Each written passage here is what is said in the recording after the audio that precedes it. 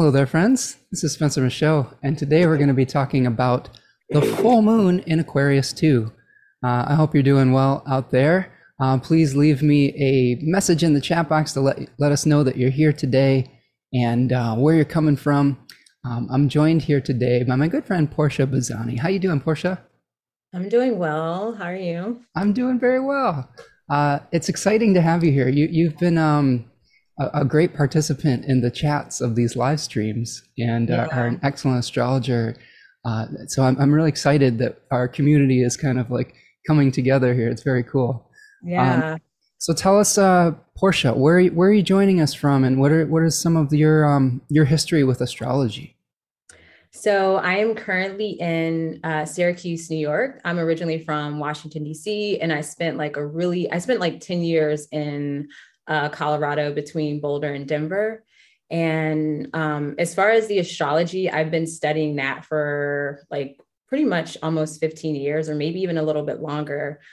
Just to keep it really brief, I was introduced to tarot and astrology essentially at the same time. I was kind of in between like belief systems. I was raised in a Christian belief system, and then I kind of like distanced myself from that. And I was working with a girl who was raised like some sort of pagan like religion. And so I was like, oh my goodness, tell me everything. Like, what do I need to know? And she just gave me a deck of tarot cards and was just like, figure it out. Like, we weren't friends. I was like new at the job. And then eventually we connected and we had our own coven and things of that nature. And we started using the moon cycles. So that was kind of my introduction to astrology and tarot.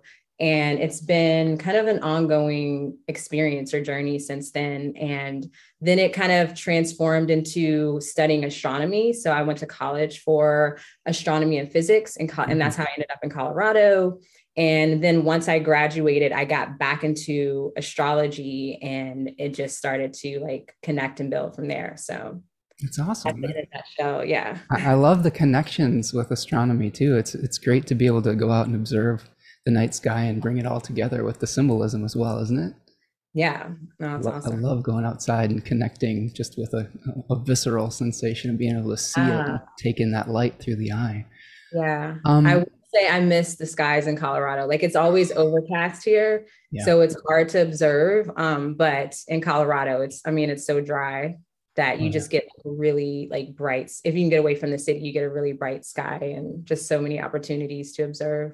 yeah, definitely jealous. We've got quite a bit of light pollution over here in Yeah. southeastern Michigan near Detroit. So hopefully I'll be able to get out to some of those dark skies at some point and be able to take all that in. I had that experience a little bit when we went up to the upper peninsula of Michigan a few years ago, where there's not a lot of light pollution. You could just see Yeah. the Milky Way. It's just like, whoa, this is insane. So very Right. cool.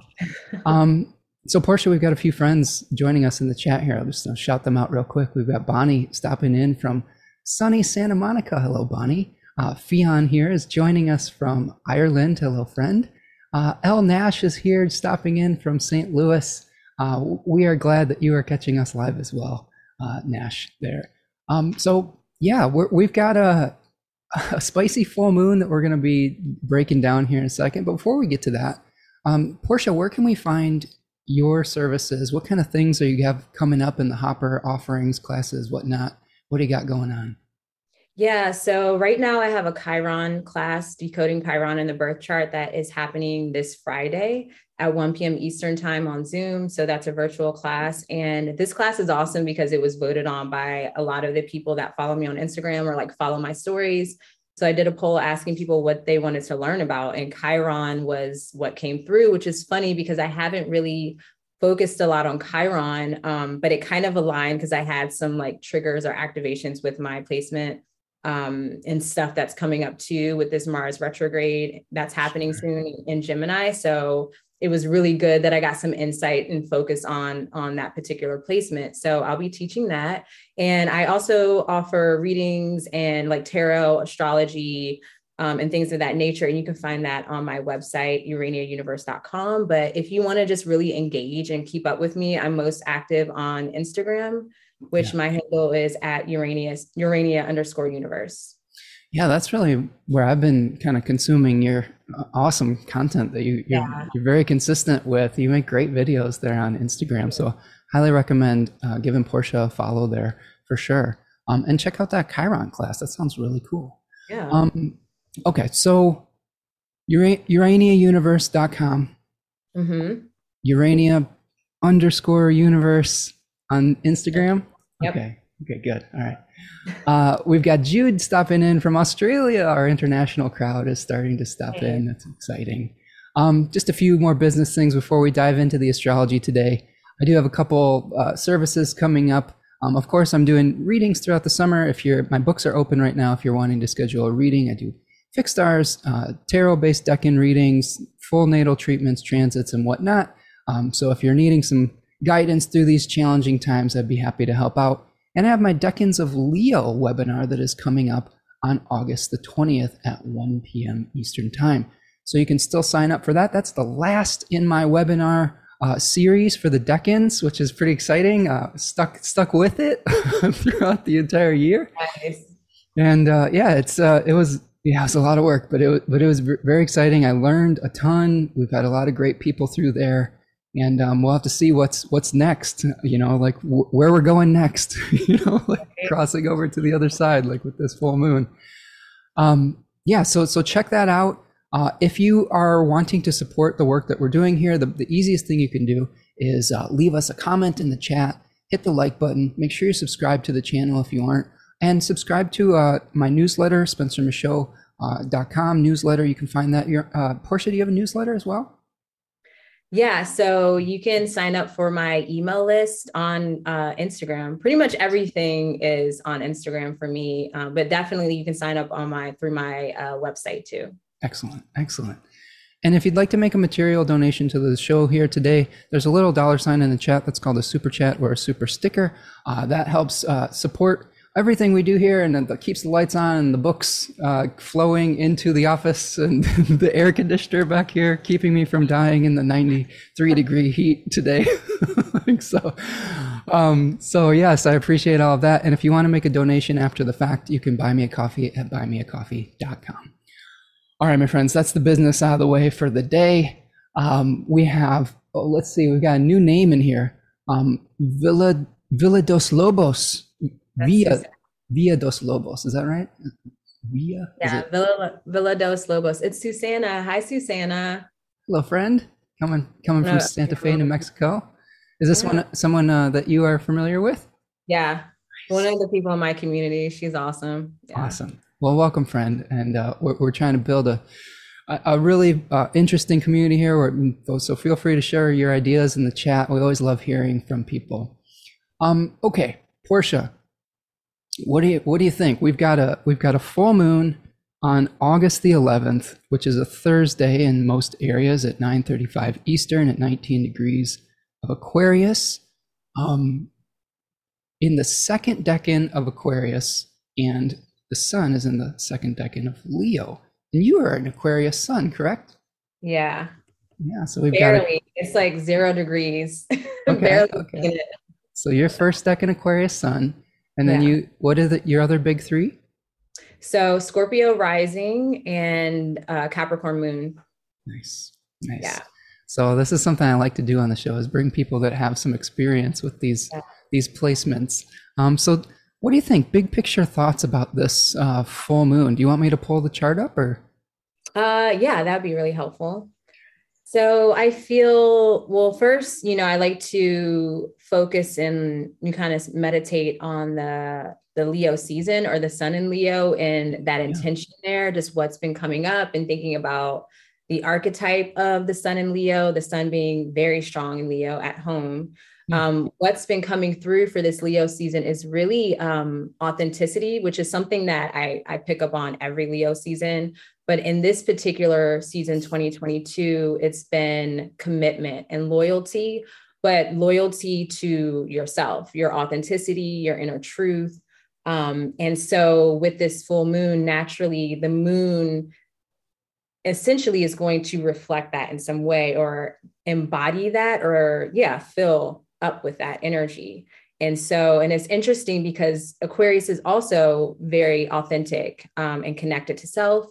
But with Leo, there's an intention to shine and share that. And with Aquarius, it's more so, it's like it wants to shine and share, but it's kind of resistant to that.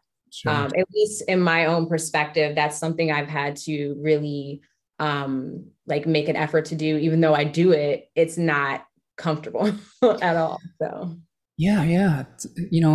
Aquarius being the domicile of Saturn, sometimes the Saturn being associated with darkness rather than light of the Leo sun, right? And trying to, figure out how to shine your light, even if you're not getting the feedback or the applause. Is that something that you've had to experience in your life? I've had a lot of Aquarian clients or friends where they kind of had to do what was in alignment with their truth, but they didn't always get the appreciation that they needed at the time. Yeah, I definitely have experienced that just with my upbringing. I've kind of always been rebellious, not in necessarily like a bad way, but I just don't like, I won't do what status quo, or I guess the consensus, it's like, you have to go to school, you have to get married, have a family, do this 9 to 5. Like when I graduated from college, I was 30. It took me some time to really I'm like, okay, I'm going to do it on my own terms now. Yeah. Like now I'll do it since no one cares anymore. And so it definitely has been me just like doing what I want to do. But it's like, I have a vision. With Aquarius, there's always a vision. There's always an idea that is outside of societal norms. And you might not be privy to what that idea is, or what that even means, essentially. But it means something. Like what I'm doing as an astrologer, my family still doesn't really get what I do. Sure. But I see the bigger picture, and I see how this is going to help rebuild community. And I feel like this Leo season, and just even this year in itself, there's an orientation towards rebuilding. And it comes with that destruction, of course. Absolutely. Man, there's so much good Aquarius themes that are coming out of that story. I love the success coming a little bit later in life. That's so Saturnian. Like Saturn does give gifts, but it happens over time, and it happens through hard work, through persistence, through endurance. I love the fact that you were able to stay true to yourself, even in the face of maybe some backlash from your family and things like that. Like that's Aquarius 101 right there. It says, okay, it's for the good of the whole and for the community, even if some people don't understand in the moment. And I really love that. I love hearing those success stories. To me, that is the ultimate success, is when you've been able to overcome maybe some of that negative feedback and still do what is in alignment with your truth. I love that. So I'm excited, Okay, so we've got this Aquarius opposition. I love that word, authenticity. I totally agree that Leo season feels like trying to me, that authenticity, integrity reflects being the same person internally and externally, right? So where you're kind of saying, okay, I have this belief, and my life is going to reflect that belief, rather than me trying to put on a different mask for show or something of that nature. So that second decan of Leo, I was kind of talking about this with you. I'm going to stop the share for a second so we can look at the tarot. Is that cool? Sure. Yeah. All right. So we're looking at the opposition of 2 sixes in the tarot, right? The 6 of Wands and the 6 of Swords. Mm-hmm. And the sixes are associated with a decan called Tiferet. And Tiferet has to do with the sun and balance and the center of the tree of life, and sort of this kind of harmonious expression. So sixes generally tend to be sort of a little bit easier than some of the other cards, especially the fives. Your sun is in the 5 of Wands or 5 of Swords decan, right? Which is a little bit more like that's a challenging decan, right? But we've got this figure here, right? And he's kind of coming home on a parade. He's got this crown of laurels, like Austin Coppock likes to say. Any initial thoughts about this particular card and how this has come up for you. I also want to, don't let me forget this. I love the way that you pull tarot. You kind of do a lot of like card mixing and like cards just fall out and you're like, oh, there it is. Yeah, I didn't used to do that. That's like something new as of the past, probably like 2 or 3 years. Sure. Yeah. I love the synchronicity and just like letting kind of spirit just take the wheel with that. But what's some of your experiences of this card been when it's come up for you or for clients or things like that? Because this is where the sun is. And I look at that as like a solar intention that we may be aware of, that we may be trying to infuse into a lunar body here. Yeah. With that card, whenever I see it, it feels like it's this warm feeling. It feels inspiring. And it's just like almost like this sigh of relief or like we did it. I do read that card too, as there's like more work to be done. Like it's like a minor success or you've made some kind of achievement at this point, but there's still a lot that needs to be done so it's kind of like keep going. It's recognizing, us or you for the achievements and the work that you have done. Especially coming from the 5 of Wands where it's more like a battle or it's like this disorganized energy or even chaos. Once you get to the number 6, it's like alignment or it's balance. Yeah. And so I really connect with that. Yeah. It's just kind of like cleaning up, after kind of some disruption or some sort. So we started off our new moon cycle with the Wands version of that 5 energy, right? We're competing with one another, competition, trying to establish ourselves and our authenticity. And maybe here, like you were saying, we've had a success. We've had a victory. They actually call this card victory in the Book of Thoth and Book T, right? One little tidbit I thought was really fascinating. I'd love to hear your thoughts on this too. In the research I was doing for Leo 2, they talked about Triumphus, which was a lavish parade celebrating the commander of a significant military victory. So kind of like this king for a day type of thing. But it's not just about coming home after a success. It's also coming home to make a sacrifice to the temple of Zeus, which I thought was pretty interesting. Of saying, okay, we've had a success, but we're going to share our success and honor, I don't know, the creator, maybe even in that way of thinking of things, because this is a double Jupiter ruled decan, whereas we have the moon and a double Mercury ruled decan here. Where do you think in our current time frame we are celebrating a victory, and what kind of things do we need to still work on? Yeah. So much. This could be a long conversation. Yeah, I feel it's interesting. I feel that with the Mars conjunction with Uranus, that actually to me maybe not right away. It doesn't feel like success or victory or breakthrough, but I do feel that it is. I mean, when you think about a conjunction, it's a new beginning. And so I've been trying to look at that transit from that perspective versus like, oh my goodness, it's like the tower moment or like chaos and destruction, which it can be. But if you're already in like a focused mindset and you're preparing for that, I feel it can be more constructive. And I feel that with the energy of that card, and right now it feels like we've had a breakthrough. Even though it may not necessarily be visible or tangible right now. And we want to really, honor ourselves for that, or just even honoring where we are at this moment. It could be a lot worse. And so that's what I kind of feel with that energy. As far as what we can work on, I mean, we still have there's still like a long journey. And we can all point to something. So. Yeah, Raven saying in the chat, speaking of triumph, Kansas successfully voted not to adopt devalue them both.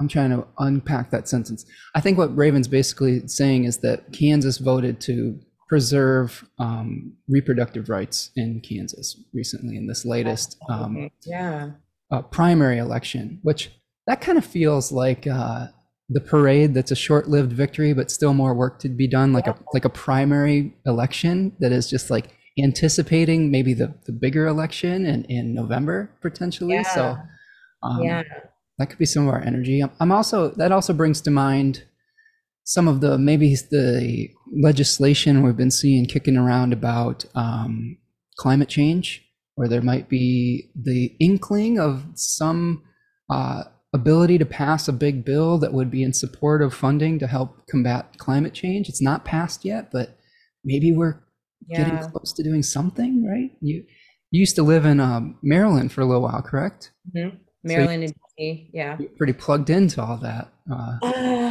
Unfortunately, I mean, moving to Colorado, that was like my way of distancing myself from that, because it can be a lot, especially when you're in the capital, like just the capital of the country, like the city. And you just feel like everything that's happening, you can, I mean, at least for me, I'm very energetically sensitive. Like I feel it around me, literally. And so I could feel like the pressure, the worries, the anxiety, like all of it, you know, in the city. And so it can be really, really intense. But I definitely like these little, just like insights or occurrences or just things changing where it's like, oh, there's some hope. And just that little bit even is that inspiring energy of, I feel like the Six of Wands, the Sun in Leo, and the Decan too. I really feel that energy pretty strongly. Nice. Yeah. Welcoming a few more friends here in the chat here, Portia. We've got Mary stopping in. Mary. I think this is another friend that you've brought along. Yes, excellent. All right. Welcome, Mary. And we have, let's see who else. Raven is stopping in. Rachel is here from Ireland. Yes, we've got, I believe Rachel is a fellow Aquarius. I could be wrong here. I'm trying to remember everybody's placements from the chat. But okay, so yeah, we've got this maybe temporary victory here potentially, but here we're going to see that energy of authenticity being infused into the body of the moon with this Six of Swords card. So in this card, we see a figure ferrying maybe a mother and a child. I get the feeling of like refugees in this card. Yeah, I was getting that too when I was looking at it last night. So we've got what I thought was really kind of a nice comparison. We've got a homecoming and then maybe a leaving, home into the unknown, because remember this Six of Swords follows this conflict here. They call this card defeat. So maybe it's like, oh, okay, well, we've got to figure out something else now. It's a Mercury rule card. We have Austin Cabot calls it heaven and earth. T. Susan Chang calls it celestial navigation, which I love that word for it. Yeah.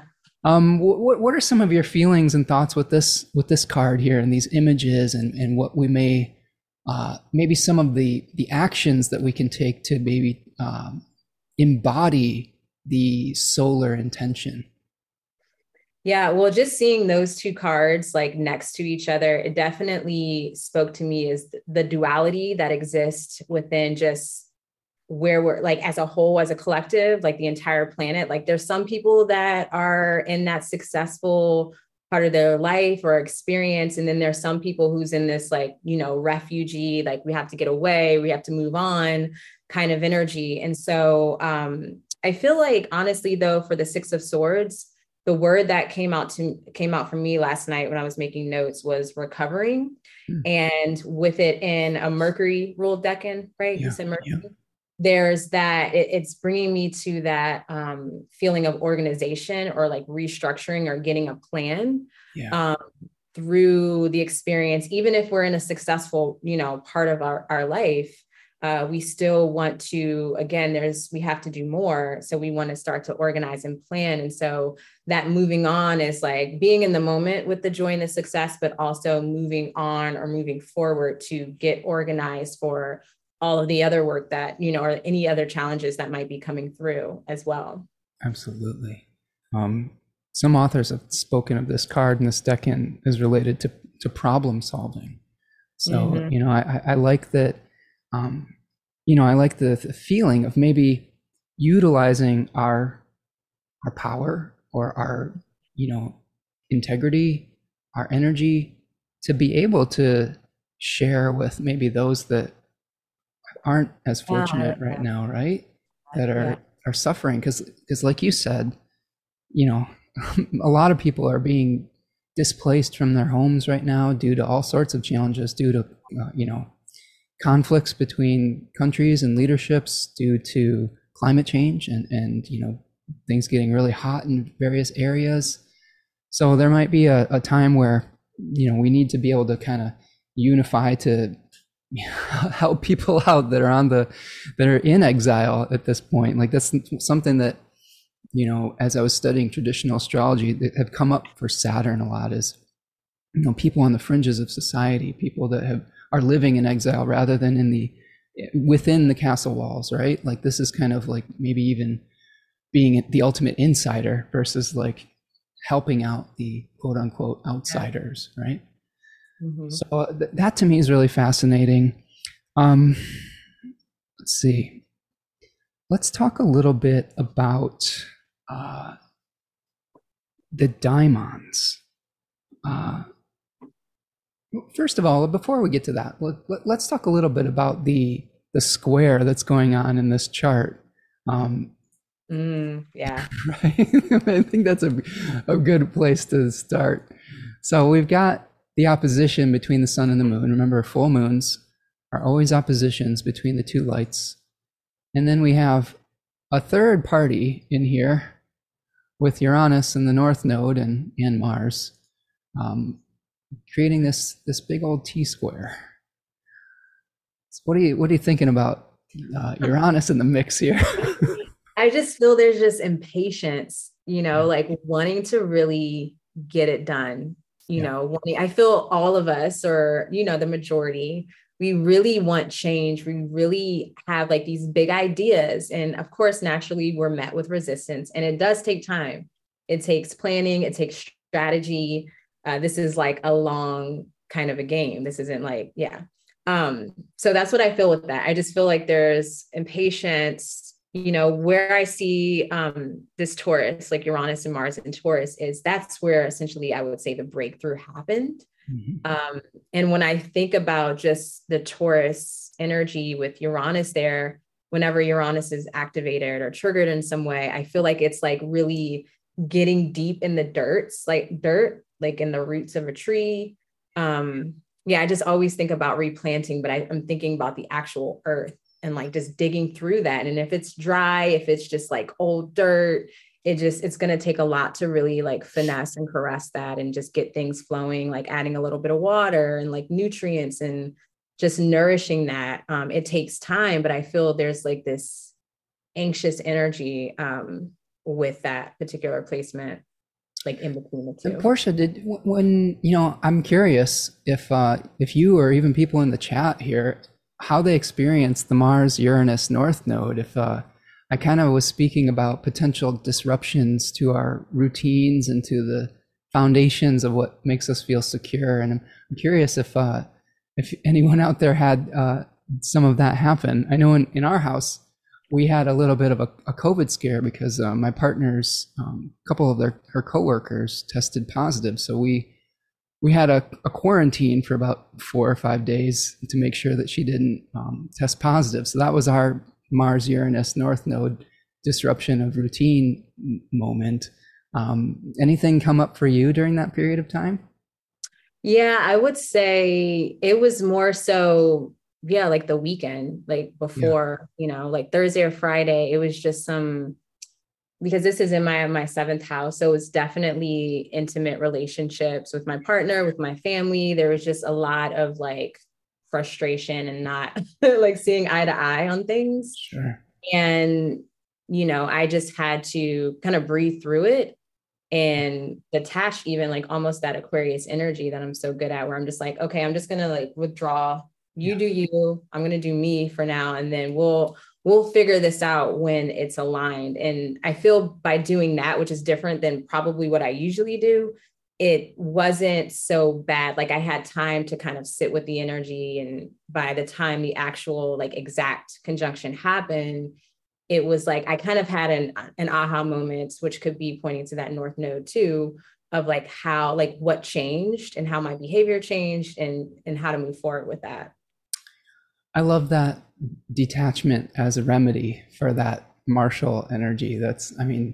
That's something that I've been trying to practice here. I don't know if you've been listening to the show, Portia, you know that I have a 18-year-old daughter that's trying to assert their independence pretty strongly, which is testing my patience. And I know you got a little girl, right? But it's coming. Like, maybe not today, but someday. And yeah, you know, during that kind of spicy time, you know, especially with the extra stress of being separated from my partner, and I inherited a lot of more responsibility in the house. Like, usually she's an incredible chef, and she does a good portion of the cooking, and I had to learn how to do the cooking for a few days and like keep everything together. And there was a little bit of tension with me and my daughter here and there. My partner is also a good like peacemaker between the two of us, but every once in a while I had to just go to my separate corner. You know what I'm saying? I had to go in my office and just be like, all right, I got to chill out.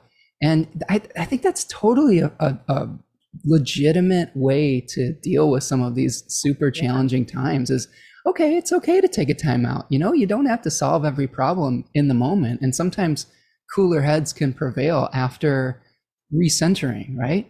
Have you found that in your circumstance? Yeah, especially with the North Node there, because it can just like get out of hand with that Mars energy. It's like, I just want it now, you know? Yep. So yeah, I feel as long as there's like a peaceful separation where, you know, I've learned to even say, okay, I need to just breathe. Yeah. So, and that's very helpful. Like I've learned to not just, you know, go away, but just taking a moment. It's like, okay, we can revisit this when we're not in the heat of the moment, and we can actually have some time to breathe and think. That's been very, very helpful with these transits for sure. Yeah. You can't avoid the issue itself forever. You have to deal with it. But like you were saying, like being able to get yourself back to that place of peace and calm, and then maybe the actions that you take to solve the problem are more in alignment with our higher selves, right? Than the martial energy of like, we're just going berserk. You know, like, that's fun. All right, Portia, we've got a couple comments coming in here. We've got we've got Christopher's joining us from Denver, so your old stomping grounds here. I had some nice chats with Christopher recently about food, and one thing I will say, I had a really delicious sandwich when the first day that my partner was in quarantine, and I kind of talked about it with Christopher, and it was like a peak memory that was related to a memory I'd had with my mom on a vacation eating Cuban food, and it was nice. I wanted to tell everybody that, because this is my Taurus moon coming out. Just forgive me for this digression, but I had Venus conjoining my natal sun, and had one of the best meals I've ever had. You know, I was like, and then somebody told me, one of my friends was like, "You fell in love with a sandwich," and I was like, "You're right." Like, right, I did see it on your Instagram story. Yeah, Venus will find a way. I had a Cubano sandwich for the first time ever, and it was authentic. It was very, very good. So anyway, but I digress. So friends, we have Galactic Center is joining us here today. Welcome. I believe that's Yevgen. Nice to see you, friend. Kate is blowing love to us from somewhere. Fiat says, my Uran Maru. I like that word. Is that what people are calling it? Uran Marahu. Right. My Uran Marahu experience was two family members going to doing extreme sports in the sky. Oh my goodness. That would scare the shit out of me. If someone was doing that during Mars Uranus. Capricorn here. I'm like, oh, I'm good. Yep. Yeah. And another family getting an unexpected health scare. Oh, I'm sorry, Fionn. I hope everything is okay with that. Yeah, there's been a lot of changes. Like we had a number of people kind of leave the planet during that time too. NBA great Bill Russell, who was a great civil rights activist and one of the greatest, I guess, champions of all time, won 11 championships with the Boston Celtics, passed away over the weekend, as well as Uhura from Star Trek, which another person who was a really pivotal figure in media through the 60s and 70s. So we lost some great people, as well as Ursula, from the voice of Ursula from The Little Mermaid. I don't know if you. Oh, nice. So, I love her. the Um, switch. so yeah, we had some people leaving the planet, um, and a lot of changes going on. Yeah. So let's see. I'm looking through the comments. Mary says, like mining coal, we are filtering our gems and leaving behind what's no longer required. A time to customize and tailor our own ways for that specific time. I agree, Mary. That's a great observation. Rachel says, I found it strangely quiet during the conjunction, but the week prior, I had my first bout of COVID. Oh no, Rachel! No. This variant it's very contagious. Everybody. Yeah. Yeah, it is. Crazy. It's going around for sure. It is very challenging still. Generally crazy time taking care of a family member who was unwell with the virus too. I'm sorry, Rachel. I hope that you're doing well. Wish you good health and a speedy recovery for everyone. Let's see. That we got so many great comments. I'm just kind of looking through here. Hello, Remco. Nice to see you, friend from the Netherlands. Let's see. Looking. Oh yeah, Raven said the sandwich looks so good. It was Raven. It was so good. Just, I'm gonna remember that experience for a long time. You got to take little victories when you're a hermit that doesn't leave your house very much. Like a wonderful new meal and new experience. I think that's the thing. Portia, I wonder if you can comment on this too. Like, because our worlds, I think, have gotten so much smaller on some level during the pandemic, little experiences like that of new novelty just become, I feel so much gratitude for them when I have something new like that. Have you experienced that? Yeah, definitely. I mean, I had my daughter at the end of 2019. So it was December 2019. And then we promptly moved to Syracuse, New York. And so I didn't really know anyone. And then a couple months later, we were in a pandemic. So it's postpartum, like new mom. I was already probably stuck in the house anyways, but yeah, it's just, my whole life changed and I felt a bit isolated, which I have no problems, being at home. Like, it's really hard to get me to go out anywhere these days or in general. So yeah, whenever I have those, fresh moments or I go out in nature, my thing is like going out for walks at the park and like I'll see an animal. Like this year I saw a really big snake, which I haven't seen like a big snake in years. I saw a tortoise, just all different kinds of like random animals. And those are the things that really light me up, these days to see that. I love that. And that was so true at the beginning of this whole extravaganza of the pandemic. When people just weren't driving at all, like the animals started to kind of reclaim some of their territory. That was a really, that was so beautiful. And I hope that we can continue to facilitate a little bit of that for sure. And I agree. Walks are a great way to stay healthy during this time and start to appreciate the transitions in nature and whatnot. I'm all about that for sure. Welcoming a few friends from Finland. Susanna is here and Tarja is here. Hello, friends.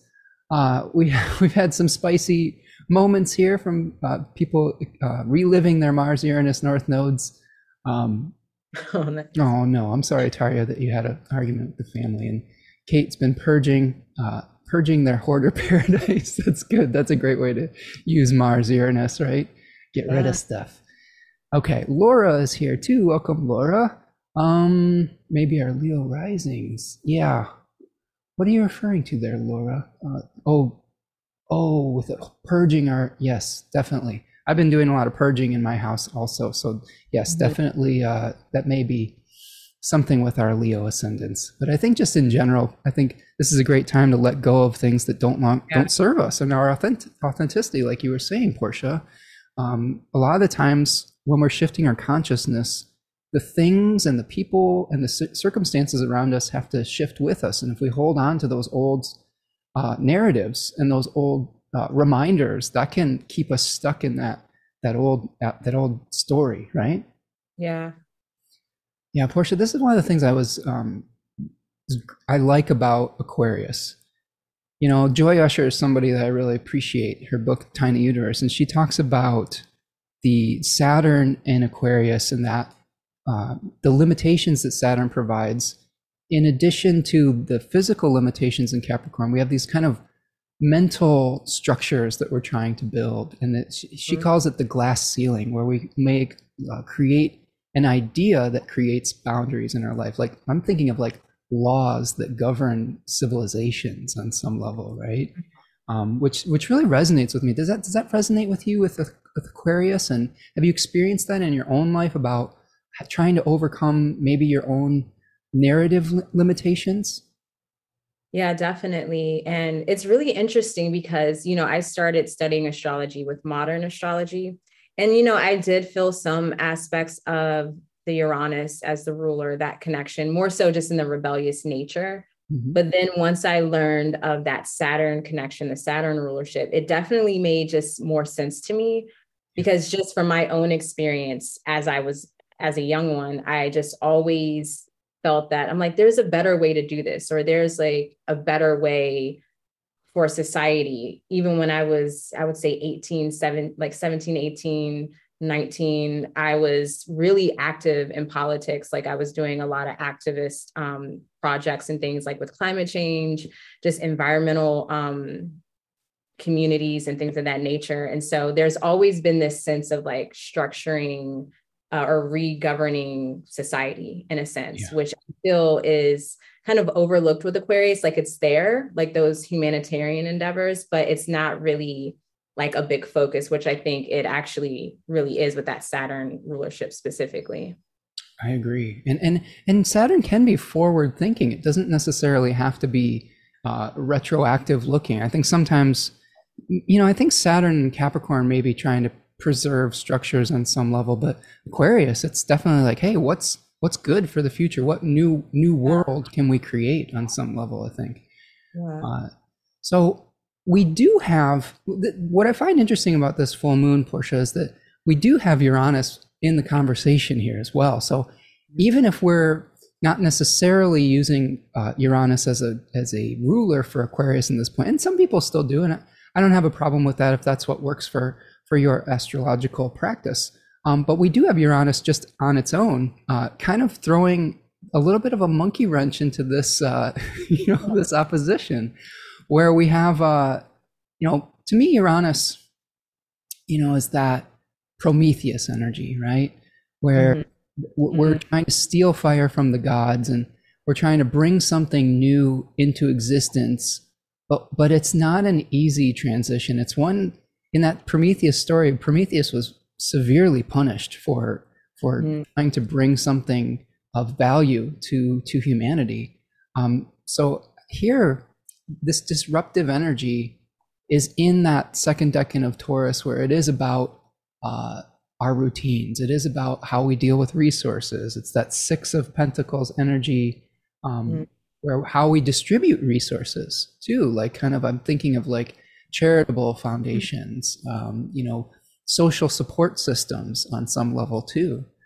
So we have this tension between really needing to deal with our resources in a different way. We've got our authenticity with Leo and the sun, and our need to move forward with the second decan moon in Aquarius. What are some of your thoughts about the moon kind of hanging out with Saturn here? It's really close to Saturn in this chart. It is. I really like it. Those two very close because I feel the moon is taking on that intention of the sun in Leo. Yeah.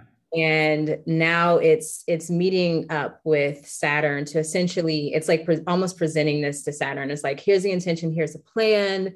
I do associate the moon with embodiment as well. Sure. And so meeting with Saturn, it's kind of basically presenting or reflecting even that intention to Saturn, and that Saturn's pretty much that the authority on what happens, or if this is actually going to manifest, essentially, because the moon is in the house of Aquarius, or ruled by Saturn. Yeah. And so I definitely feel Saturn's kind of like the end all be all, like, is this really going to happen? How do we move forward? Or it's going to at least assist in that planning and restructuring, which is really, really important. And being in Aquarius, there is this visionary aspect, like what do we see for the future to better society or to better our current environment, is I feel is what that energy is there. Yeah, absolutely. And we're coming off of a pretty intense square between Mars and Saturn a few days prior to this full moon too. So we're kind of, I feel almost like we're going to be recovering from whatever frustrations we had coming into the weekend leading up to it. So that could be part of It's almost like I feel I'm just like poor Saturn, which is like no one feels bad for Saturn. I've learned to love Saturn. I have Saturn on my ascendant yeah. in Scorpio, so it's been a whole thing. But yeah, I mean, I feel like Saturn's getting a lot of heat, which naturally it probably should. Like, let's get things moving, and then Right. Saturn's also retrograde, so it's already moving slow and like kind of revisiting, reviewing things. And, you know, Uranus and Mars want to just get to it, let's go. And with the sun and Leo, it's that divine intelligence and inspiration, you know, to move forward or to assist. But Saturn's there kind of like, well, let's like really thoroughly evaluate what's happening right now and do things the right way. Absolutely. So Absolutely. Yeah. Saturn is my Time Lord for the year. So I've been dealing with some Saturn issues this year. A lot of endings. Just half of my maternal family just passed away basically in the last year. I've had 3 very important family members in the last 3 months of a Saturn perfection year in the 7th house. Wow. I really do associate Saturn, or it's both Saturn and the 7th house in general with endings and with completion. So just really living that right now. And I'm getting to know Saturn quite a bit as far as a level 1 zodiacal releasing Time Lord as well. I'll tell you what, I shifted from professional music to astrologer right as that Jupiter was moving to Saturn. You know, wow. It's like, oh, you're everywhere, like, you know, being Johnny on the spot social guy. And then when that Saturn level 1 Time Lord hit, it was like, oh, it's time for you to just, you know, study in your office and get serious. Wow. What a transition. That's crazy. Yeah, it was crazy. I really have felt it, but I'm learning to appreciate Saturn. And like you are speaking of, it does bring gifts after hard work, after maybe delayed gratification, after thinking about what is good for the whole on some level as well, rather than just glorification of the self. I think that's one of the things that Saturn can teach us, is that we're trying to I keep thinking of the indigenous axiom of how are your actions going to affect the next 7 generations, right? Yeah. To me, that's so Saturnian. Yeah. I definitely correlate Saturn also to just like ancient teachings, wisdom, like esoteric teachings, just things that are like timeless. Yeah. I do feel that Saturn is connected to time and has a representation of that, but it's also very discerning about what is carried over through, you know, the generations through time. And I feel Saturn has that discipline to really filter out what's not, you know, what's not working, what's not serving truth, what's not authentic. Right. And yeah, so that's why I really have learned to enjoy Saturn's energy. I really didn't have a choice. So right, Saturn doesn't give you a choice. It binds you to that. It says, all right, it's time to sober up. Here's the reality. Get to it. Like serve or suffer is kind of the mantra on some level. Okay, so we're coming off of that Mars-Saturn square. You know, I talked about this in my monthly and with Janet Goodspeed. I wanted to call her Janet Goodsigil. That's the name of her business, Goodsigil. But I was talking about potential for maybe some more natural disasters or droughts, because the last time we saw that aspect in those decans, we had a super crazy drought in the 30s. And we are seeing that. We're seeing wildfires picking up on the West Coast, where we are experiencing crazy heat waves recently, and probably will be into this next weekend. So again, I do hope for all of you out there that you're able to maintain your safety and stay cool and able to deal with all the challenges that will present. But we have Mars now hanging out at this full moon on a fixed star called Algol, which has a pretty notorious reputation in astrology and in fixed star mythology. Do you have any experiences with Algol or thoughts? I just learned of Algol back when you did that Scorpio, was it the full moon Scorpio eclipse? Yeah. So that was my first time actually hearing and learning about it. I was definitely fascinated. But just what I noted and what I've been learning is that with Mars there, it just seems to amplify that energy of impatience and frustration and just like really like wanting to bust out, bust free and, you know, be liberated and just be in the moment. And yeah, it's just not Yeah, I able. agree. I agree. I think it could, you know, like you were saying, it could really feed into that need to want to break away, to move on. And I think it's really important, like we were talking about earlier in the show, to maybe try to remain calm, to get in touch with our feminine power. I mean, some of the more positive takes on Algol talk about it being a protective star and getting in touch with kind of Kundalini energy and things of that nature. But the downside is, yes, it was the severed head of Medusa, where we could literally, quote unquote, lose our heads. So we have to make sure that we're staying in touch with our maybe our more rational side with the moon conjoining Saturn and in Aquarius and seeing the big picture and maybe using the intellect on some level while not ignoring our instinctual desires as well. Portia, let's take a look at the chat, see what we've got here. We've got, okay, our Finnish friends are stopping in, right? We've got, Kate says, let me see, Kate. I feel like this full moon is a special cosmic gift. I did intentionally plan a spiritual retreat with astrology that actually moved the date. Oh, well, that'll be fun. This full moon's gonna be a fun time to do that. Let's see. Mary saying people will feel triggered by Saturn. Yeah, I think so. Slowly. Yeah. There's just a lot of holdups, I feel. Yeah, and I agree. And you know, we're going to see an opposition of the sun perfecting to Saturn as well. So I do think that like you were pointing out, feeling restrictions, feeling like you're maybe banging your head against the brick wall, that may be part of this full moon as well.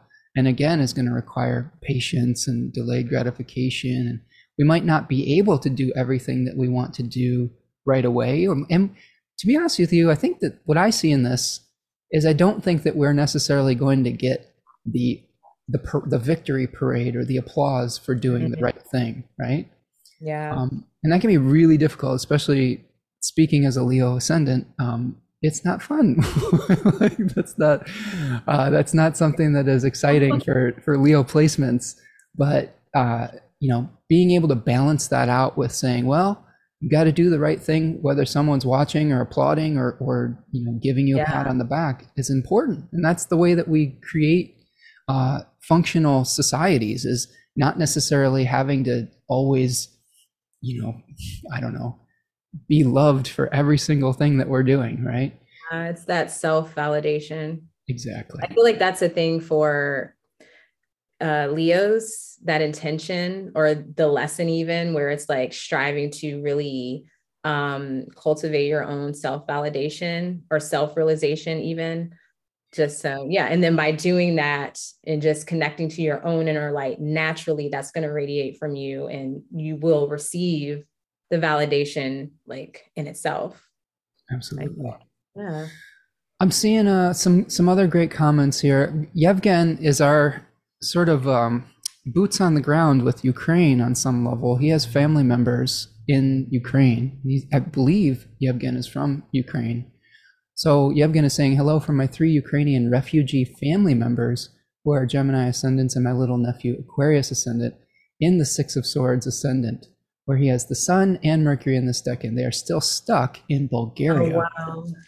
Wow, yeah. So you and your family are living that, Yevgen, or your family is, with being refugees from their homeland. So it's just so fascinating to me to see the symbols lived out in real time, and heartbreaking. And I mean fascinating in a like, oh my God, that's right. I can't even imagine. And I my heart is going out to you, Yevgen, and I keep checking in with all of your stories and stuff because I can. I think we're a little bit sheltered here in America from some of those things. I've heard people say that Americans always see every war as a foreign war, and I think that on some level that feels true, which it's not, because these conflicts have global effects. But it's very different being exiled from your home rather than watching it on the news. So I just hope everything's going okay with you and your family again. Okay. Portia, let me see. We've gotten through some good stuff here. We've talked about Leo 2. We've talked Aquarius 2. What do you say we talk about some of the daimons of these decades? So I'm going to stop my share here and we'll bring those cards back out. So we've got Isis for Leo 2 and Phobos for Aquarius 2. Tell me about Isis, because you have some really, it sounds like you have some firsthand experience with working with that deity.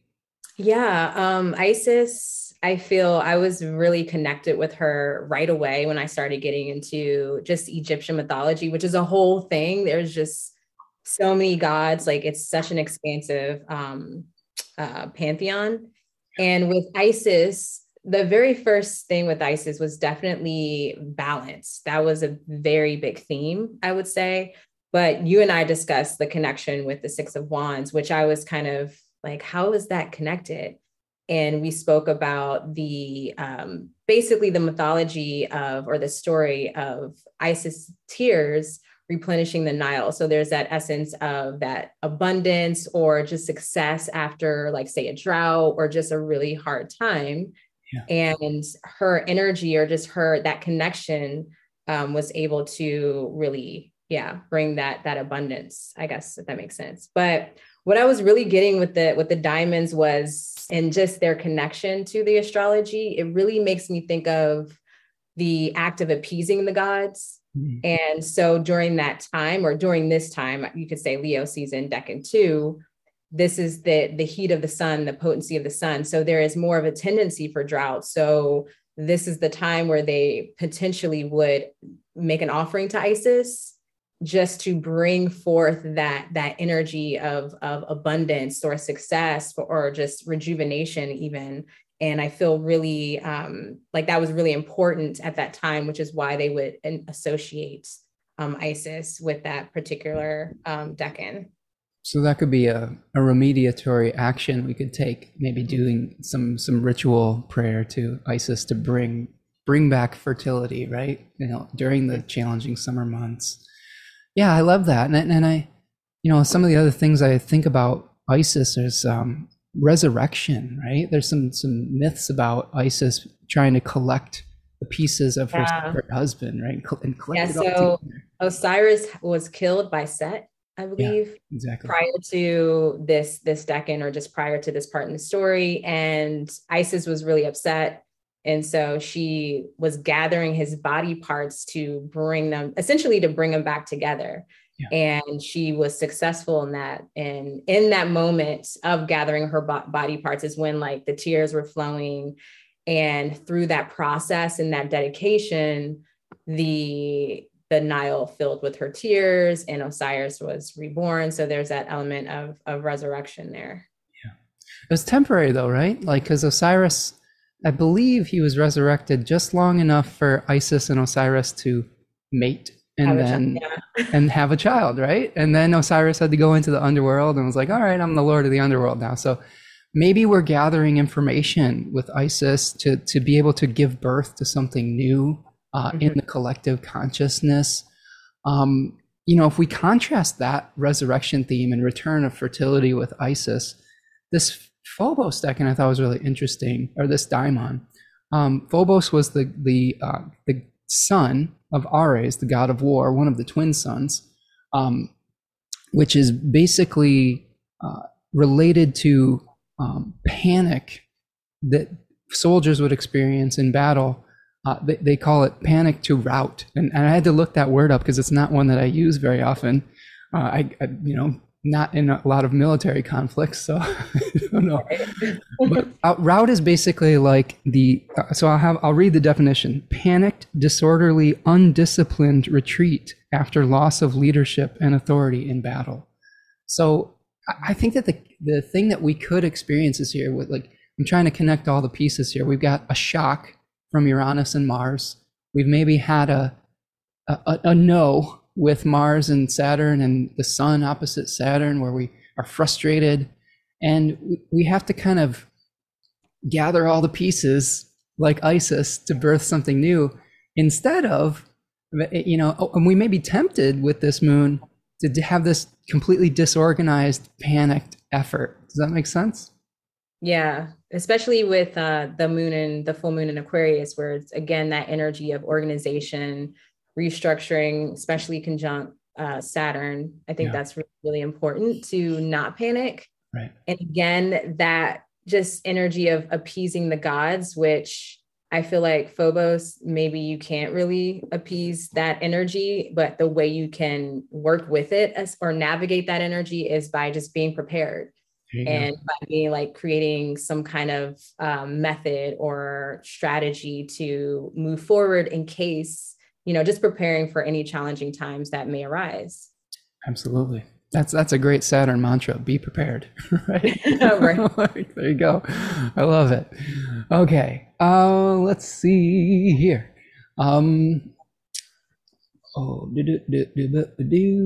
Mary says, I believe that the fertility is high at this present time for many. I feel this card came in for this reason.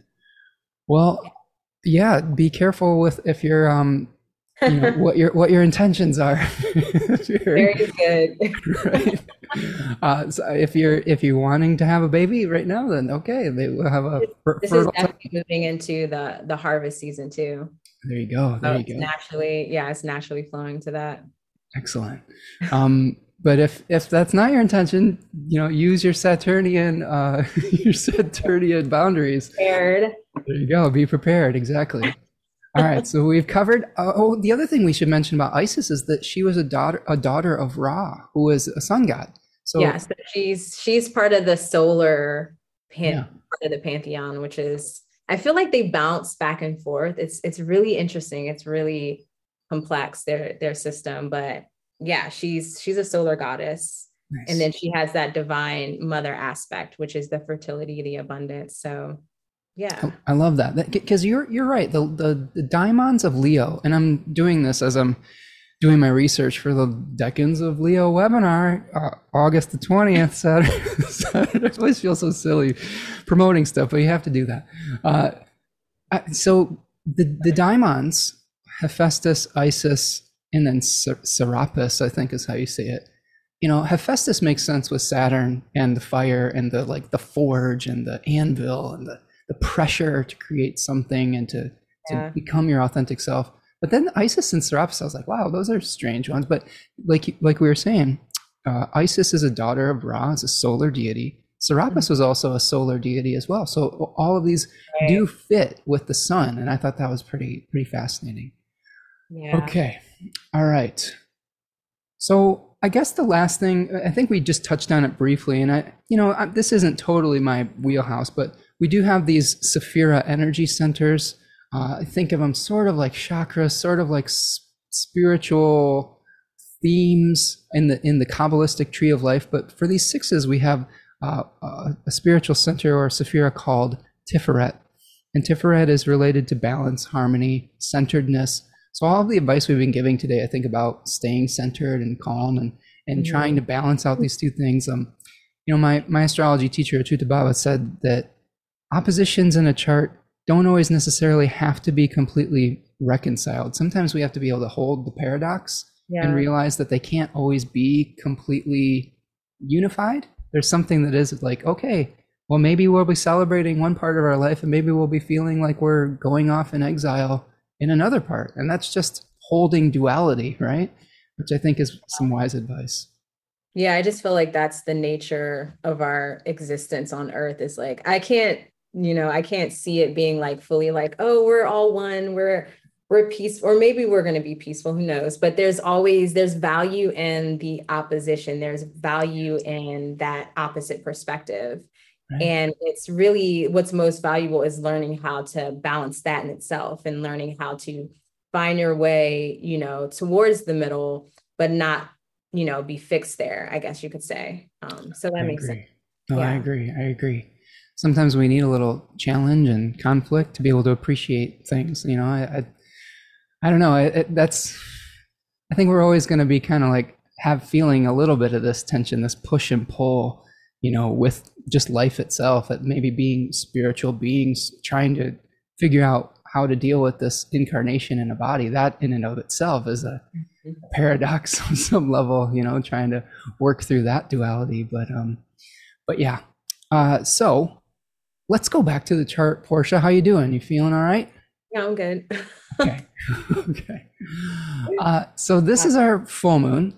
What do you say we look at a little bit of some of the astrology through the quarter moon here? I just have on my chart here, if we go forward, we're going to see the sun is going to be making that opposition on the 14th to Saturn. Okay. 13th and 14th, we're going to be feeling that energy. Pray for me. This is the exact degree of my ascendant and descendant axis. So that'll be fun with Saturn being my time lord. So we'll see what's going on with Spence here. But I'll send you some good vibes. There you go. There you go. I think the main thing with this is, those two decans relate to standing your ground and defending your authenticity versus having a plan B and saying, okay, it's time really to go. It's time to really take the leap into the unknown. And this makes sense in my life in particular, because this is going to be about a week out from my daughter moving off to college. So there's just going to be some feelings of finality and staying and going, and the tension between that, I'm sure. Let's see. If we go forward a little bit more, we are going to see we didn't really talk about Mercury in these charts. We've got a really strong Mercury, right? Yeah, I definitely like Mercury and Virgo during this time, just to assist in the organization and the planning and just getting, when I think about Mercury and Virgo, I feel it's more of a focus on an internal system and what's like not working. So almost like providing assistance with a detox, essentially, where it's like, okay, this thing isn't working. This is toxic to the circumstance or the situation. Like, let's move this, let's reorganize this, and, bring in this particular aspect to get things kind of working and flowing again. Yeah. So I feel Mercury is definitely going to be some assistance, probably more so to what's going on in Taurus with Uranus and Mars. I feel like it's going to be assisting in that intention or agenda. Sure. So I really, really like that. Yeah, we've got Mercury in its domicile and exaltation, making a trine to Uranus on the 15th and the 16th. Like you were saying, like creating those new systems, weeding out the inefficiencies in our. I think after this full moon, we'll probably come to some realizations, some clarifications, right? And then Mercury will use those mercurial powers to say, okay, well, how do we get down to brass tacks? How do we get down to business here? We're also going to be experiencing during that time a trine between Venus and Jupiter. So, these two signs have been, these decans here, a lot of them are about establishing sovereignty and personal identity and things like that. So any Venus-Jupiter thoughts here? I feel it's so like grounded in the individual power and just connecting to your own authority, independence. It feels really, really good to me. Yeah. Especially I feel this entire year, there's a focus on alignment. This is just how I intuitively connect to even this year being a year 6. Yeah. And so there's a focus on alignment, but what's most important is getting in alignment with ourselves, getting very strong within our authority, getting strong with our purpose, or even trying to understand that what's your intention? What do you want? What's valuable for you at this point in your life? And when we get clear with that, then we're able to step into how we can help the collective. Right. But it starts with the self first. And I do like Venus and Jupiter having this connection with Venus and Leo, and Jupiter and Aries. There's just a really good comfort and nurture to our individual selves, or at least there's a pointing to that. So I really, really like that energy. Yeah, I think so. I agree. I think that it's a great time to be the new you, right? And whatever that is, in whatever role that you're being asked to play in our new collective story, that, man, I'm going through that 100% here, just changing roles from full-time parent to like empty nester. We're gonna be free. I guess. Really, yeah. Like, what are you gonna do with your time now? Oh, geez, I don't know. I'll probably just keep reading books. Right? Yeah. I would have been doing, but yes, it will definitely be a change, and trying to take on those new roles, and also trying to accept others in their new roles, I think is an important thing to consider around this time as well. Right. It's not enough to just accept yourself in your new manifestation. It's important to give other people the right to do that and be themselves as well. And that's been my biggest lesson, being a parent of a newly hatched adult, is, wow, I have to relate to this person in a completely different way than I have in the past. And I think that's the most challenging thing, is a lot of times we get into the habits of relating to people in a way that we always have, especially when it's really closely bonded. And that can be really challenging, painful, but also educational, and it can really promote growth within your own character by being able to find that acceptance of treating someone differently than you would have in the past. Does that make sense? Yeah. I think that's the key for gaining personal respect, is being able to give it, right? Being able to allow that for others as well. So something to consider in that regard. Okay, so that's a couple aspects that we have leading up to this last quarter moon. And we're rounding the bend here. I think we're going to get in under our 2-hour mark here, which is good. Well, we're being very efficient today. Saturn ruled. So here is our last quarter moon on August the 19th, which is sort of I like to consider these existential crises, like where we're letting go of that old cycle and maybe shifting our perspective and trying to consolidate everything we've learned from this cycle. And here we've got a moon Mars conjunction before Mars is switching signs into Gemini for the very long haul, for basically the rest of the year and into the beginning of 2023 with the Mars retrograde. I would love to hear your thoughts on that Mars retrograde here that we are going to be initiating soon. Man, I don't know. I've been sitting with how this will manifest, or just Mars and Gemini is, I don't know. It's really hard to picture it or envision it for some reason for myself. Maybe because it's ruling my 8th house. So I'm just like, how do I even how is this even tangible? Or how do I put this literally into words? But I think it's like the different perspectives, right? With Gemini, like looking at all of these different perspectives, these different ideas. And as you said, like holding space for, everyone's, authority or authenticity, but it's also the work of coming to some sort of common ground in a sense. Yeah. And with Mars, it's definitely going to be tied into our own personal and collective desires and how we want to act on that. So again, I feel with Mars being kind of slowed down a bit at some point and having to reflect and really review these desires and how we want to act moving forward. And it's just I feel bad for Mars, because it's I can't just be in the moment and do what I want to do. I have to really think about it. I have to communicate, network, and look at all the information before, I act. And then, so it's just, I kind of feel that coming through with Mars and retrograde in Gemini.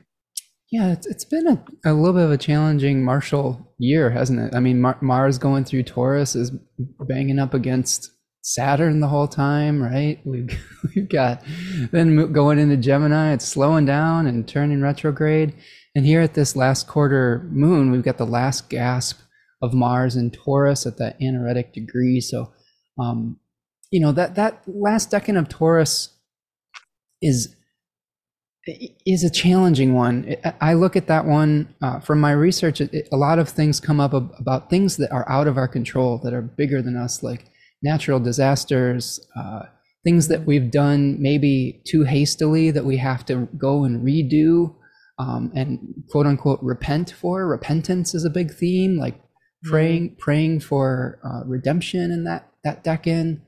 The Seven of Pentacles comes up, and there's some history with potato famines and things like that. So there might be themes with that, with trying to figure out how do we deal with our food systems and things of that nature.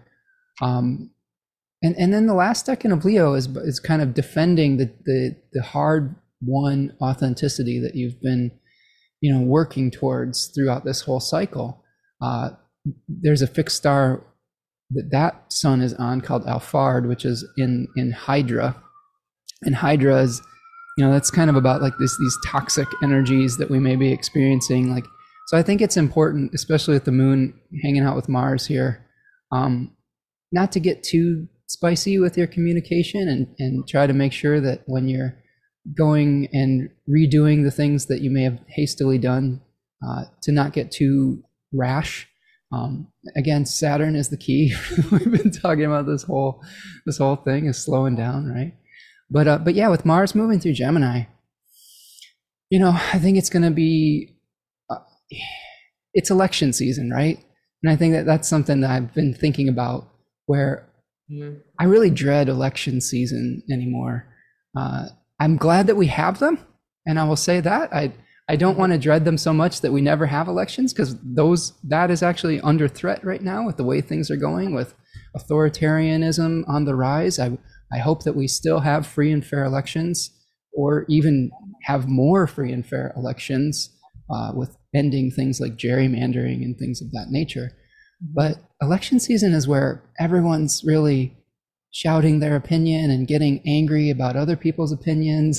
That seems very Mars retrograde in Gemini to me, where, everyone's arguing about what they believe. And so I think that my baseline advice for people every time I have one of these shows is going to hold with this: just be kind to people and try to come in alignment with kindness, both to yourself and to others, and realize that other people do have a different opinion sometimes. And some of the questions are life or death issues, some of them aren't.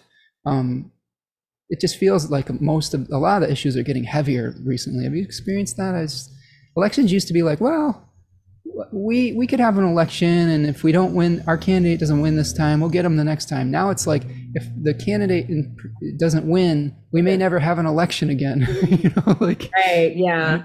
And it's almost, recently my experience is just like, even if our candidate does win, I don't feel like, I'm not happy with what change has been done. Sure. Of course, I'm going to be grateful. It could be worse, but it takes more than just voting.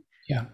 That works for some people, that works for some degree, but it's also, again, about what you do in your local community. It also takes being in your own personal authority, being confident within yourself, your resourceful nature. There's so many different elements. But again, I tend to always bring it back to the self first, and getting very clear and grounded and strong within who it is that you are, so that naturally that's going to create the inspiration to, go in your community and share your, opinions, but hopefully from a space that's grounded and, that's compassionate, essentially.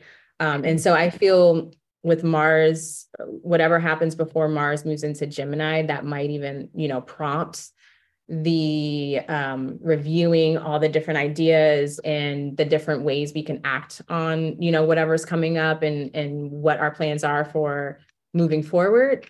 But definitely there's multiple ways of doing things, versus like, this is the one way, or this is like the one candidate. It's like, okay, that person is a representative, but what can we continue to do to either support our common intentions with this individual, this candidate, or, in addition to just our connection and rehabilitation to our community and the planet as a whole. So that's a great point.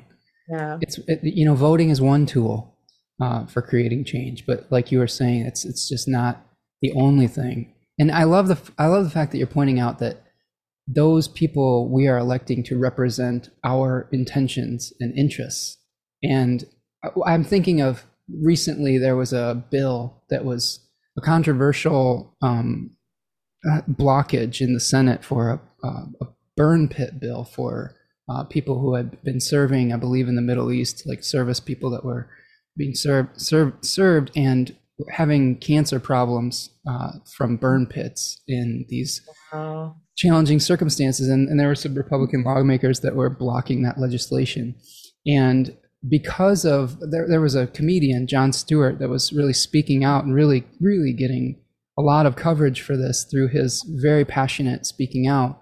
He put a lot of pressure on those lawmakers and rightfully embarrassed them for withholding health care for sick veterans, and basically shame them into actually passing the legislation.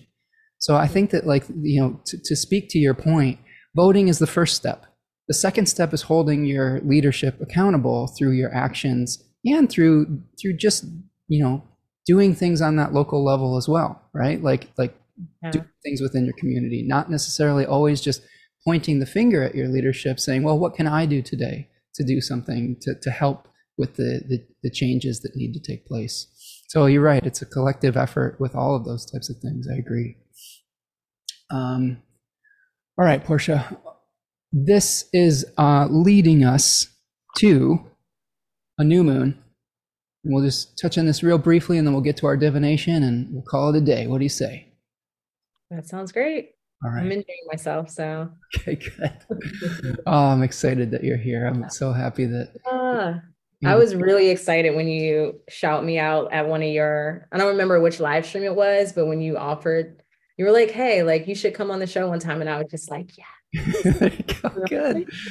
Well, you know, it's there's so much, there's so many intelligent voices that come to these live streams and in the community itself, that's one of the things I love about this channel, is being able to uplift and promote those voices as well. This is really speaking to my Aquarius South node, is being able to, like, I don't know, be part of the collective and highlight not only my own, you know, thing, but other people's gifts as well. And that's something that makes me really happy. So I'm so glad that you were able to bring your wisdom here. And that's a good point for anybody in the chat here. If you drop some knowledge in the chat box here, and I'm like, oh, wow, that's a great point. Oh, whoa, that's a good one. Maybe one day I'll ask you to come join me on the show, you know, like, so. Yeah, I think you do an amazing job of engaging with the live audience. I think that's what I really enjoy, or as a viewer, that was like one of my favorite parts. It's just like, you know, you actually connect and communicate. Yeah, well, thank you so much, because this is, I changed the format of this channel almost completely. I was making like 4 or 5 videos every week, just me talking into the void, but I started doing these lives every once in a while, and I just really enjoyed it, like connecting with people. So it's definitely my favorite part as well. So thank you. I'm glad that this is becoming people's go-to to have like that interaction in that community. My Taurus moon on the midheaven is very happy and pleased, and my Venus and Gemini in the 11th is excited about all of that. Oh, nice. All right, so Portia, we've got, let's take a look at just give people a little dip into the toe of this new moon. We'll have another guest on to talk about this potentially, but we've got a 4-degree Virgo new moon at the 27th of August here. That'll complete this lunation we've been going through, and we've got a funky square from Mars here. What do you think about this new moon, real quick?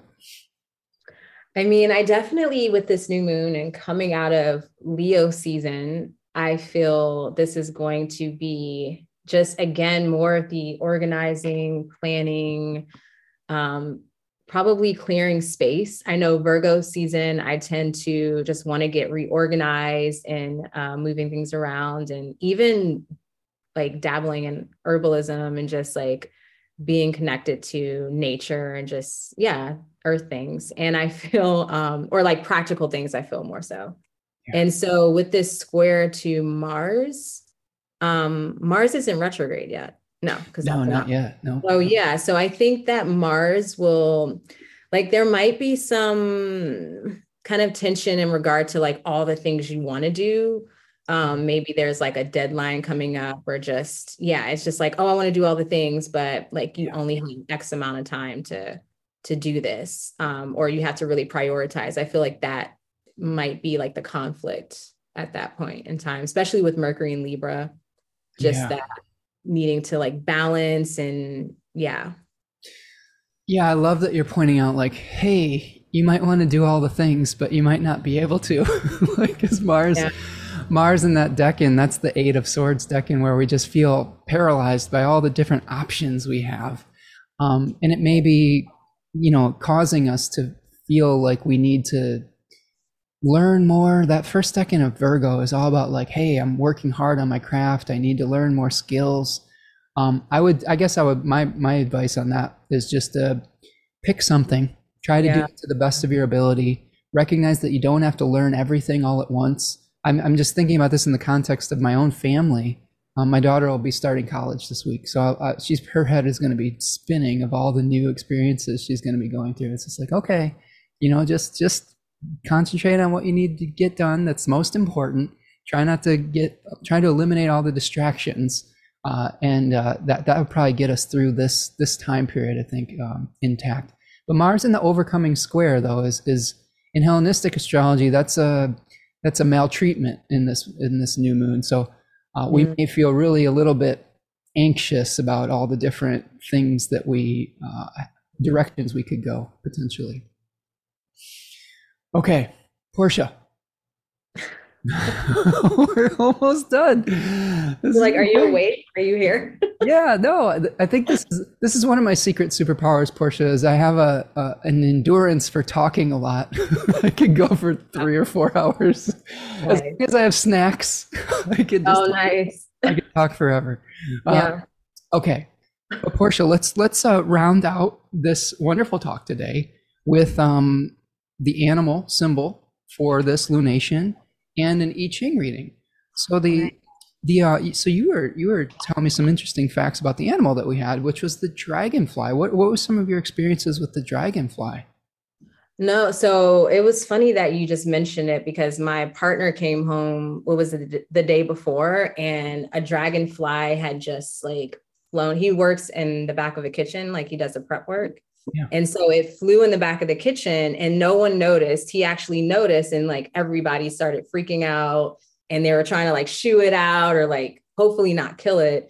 And then he said that the dragonfly like flew right in front of him and just kind of almost like, you know how they can like kind of hover. So it was doing that. And then it caught a fly like right in front of his face. Wow. So I don't know. It was just a really interesting experience that you like brought that up. And it was the animal totem for this particular moon, just the energy right now. So yeah. Well, would you like to hear some dragonfly facts? I'd say that 10 times fast. Dragonfly facts. There's some funny ones in here. So first of all, and this is just from some basic Google searches, they're very ancient insects. They have been on the earth long before the dinosaurs. So maybe that may be speaking to connecting to ancient wisdom, kind of like Saturn energy, right? Their nymphs live in the water. So they start in that water consciousness of spirit and of emotional place. And then they fly into the air or the more intellectual realm and reflect the light of the divine on their wings. Mm-hmm. There's themes of illusion that come up with dragonfly, like maybe just this life being an illusion, like Maya, like we talk about, where the spiritual consciousness is the truth, and we're just living in this illusionary consciousness here, which I don't know about that for sure. I like the idea of it because sometimes life itself is hard. I would love to see a different, higher reality. But so the dragon nymphs live in the water. Okay, they breathe. The nymphs breathe through their anus. So I'm trying to unpack that one. I thought that was funny. I was like, oh, okay. So it says the damselfly nymph actually breathes through gills inside its rectum. Likewise, dragonfly nymphs pull water into the anus to facilitate gas exchange. When the nymph expels water, it propels itself forward, providing the added benefit of locomotion to its breathing. Okay. No. So maybe, so here's, I'm trying to think of like how we can bring this into like a symbolism. Maybe we have to like release to go forward. Do you see what I'm saying? We have to like, you know, shoot something like just like the changing of perspectives or the adaptability of something always being this way, and, you know, just be open to it being a little bit different than you would ever imagine possibly. Yeah, I love it. So it also says that most new dragonfly adults are eaten, so they're prey animals. So that's something to consider when we're looking at animals, whether they're predator or prey, and what that could mean for how we would go about our business.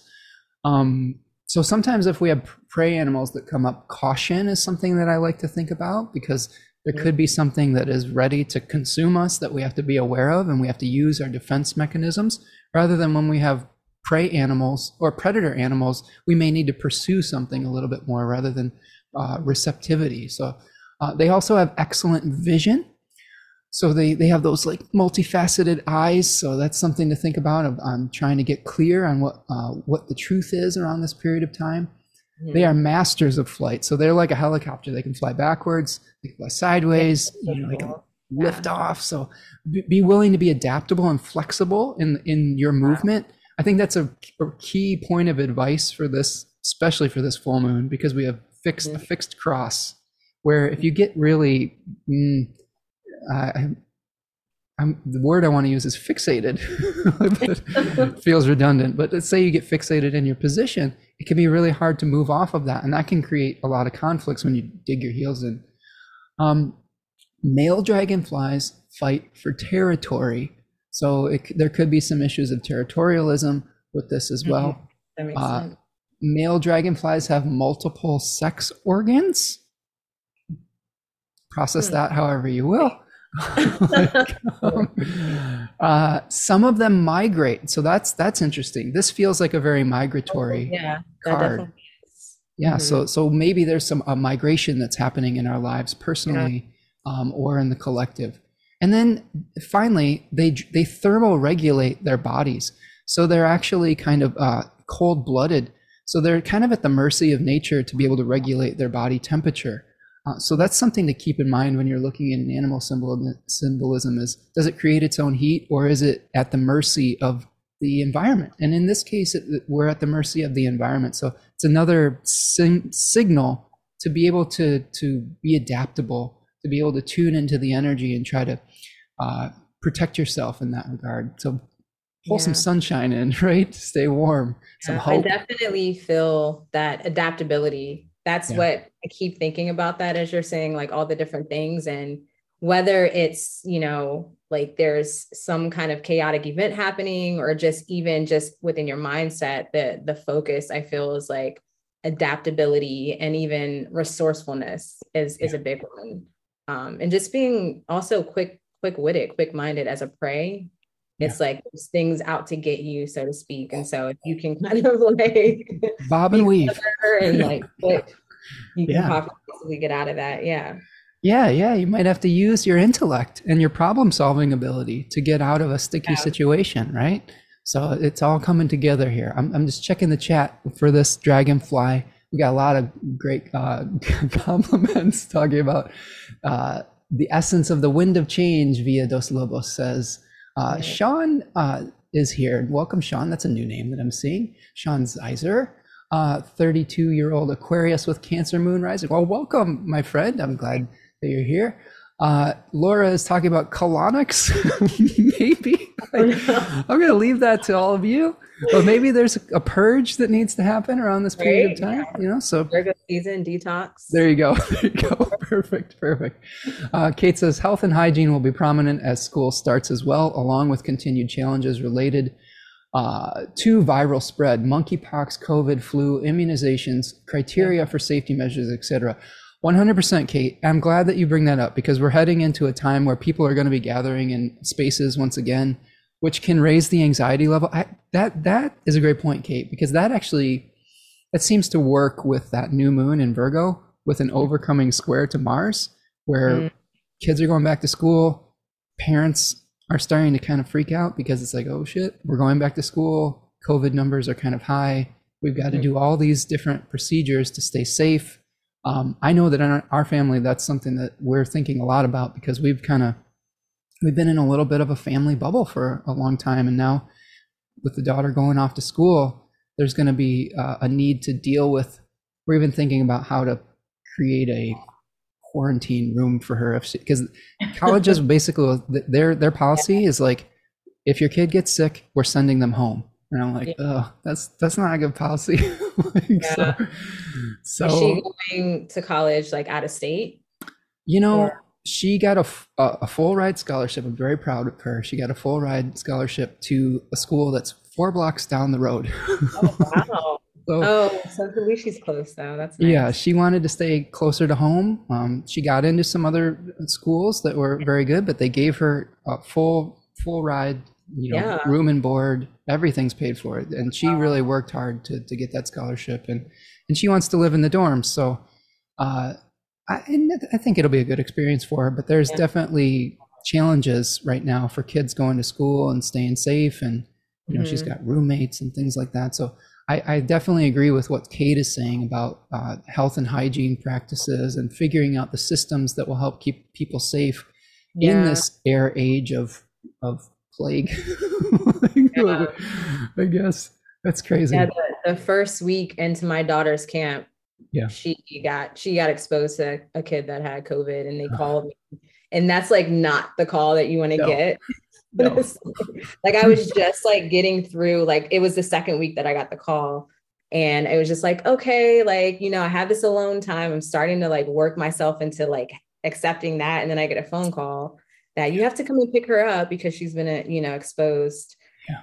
So, and then we all got it. So, because with the little one, you can't like, she's only 2.5. So I can't be like, okay, go over there. It's like still nursing. And so, because they want to be up in your, she literally sneezed on me. Like, oh, no. So I was just like, okay, well, I have it now. I didn't already. So yeah, man, what a challenging time just for society in general, but being a parent of small children, I do feel grateful that my daughter at least was a little bit older and was able to sort of be in her own space.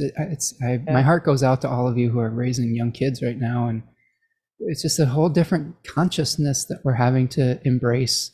And I think part of this is, I'm going off on a small tangent here, but the Jupiter-Saturn conjunction in air signs that we saw in the end of 2020 is a way that traditional astrologers look at different epochal changes in society. And man, we are really having to shift to a new way of relating to one another. And I think that we're in the early stages of a 200 to 300 year process. And it's like, I don't know. That's what I say. I'm like, I have no fucking idea. Like, there's definitely no going back, And I feel like it's just the way that lined up is crazy. Right. We're not going back to those ways. So now we're like, everything's still kind of breaking down, and there's a whole process. Like what I like to see, or what I call it right now, is that unearthing process is what was coming with more so with the Mars and Uranus.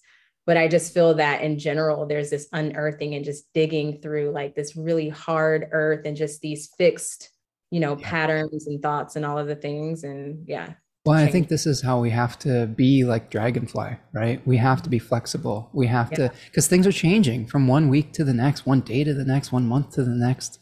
And this is something that I've been telling people that I think should bear repeating. It's okay not to have all the answers right away. You live into the answers. I think if someone tells you that they have it all figured out right now, they're completely full of shit.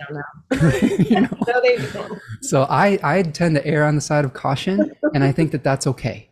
And it's okay to admit that, and it's okay to be like, I'm just trying to figure it out. We're going to take one day at a time. And just because something was true last week does not necessarily mean it's going to be true tomorrow.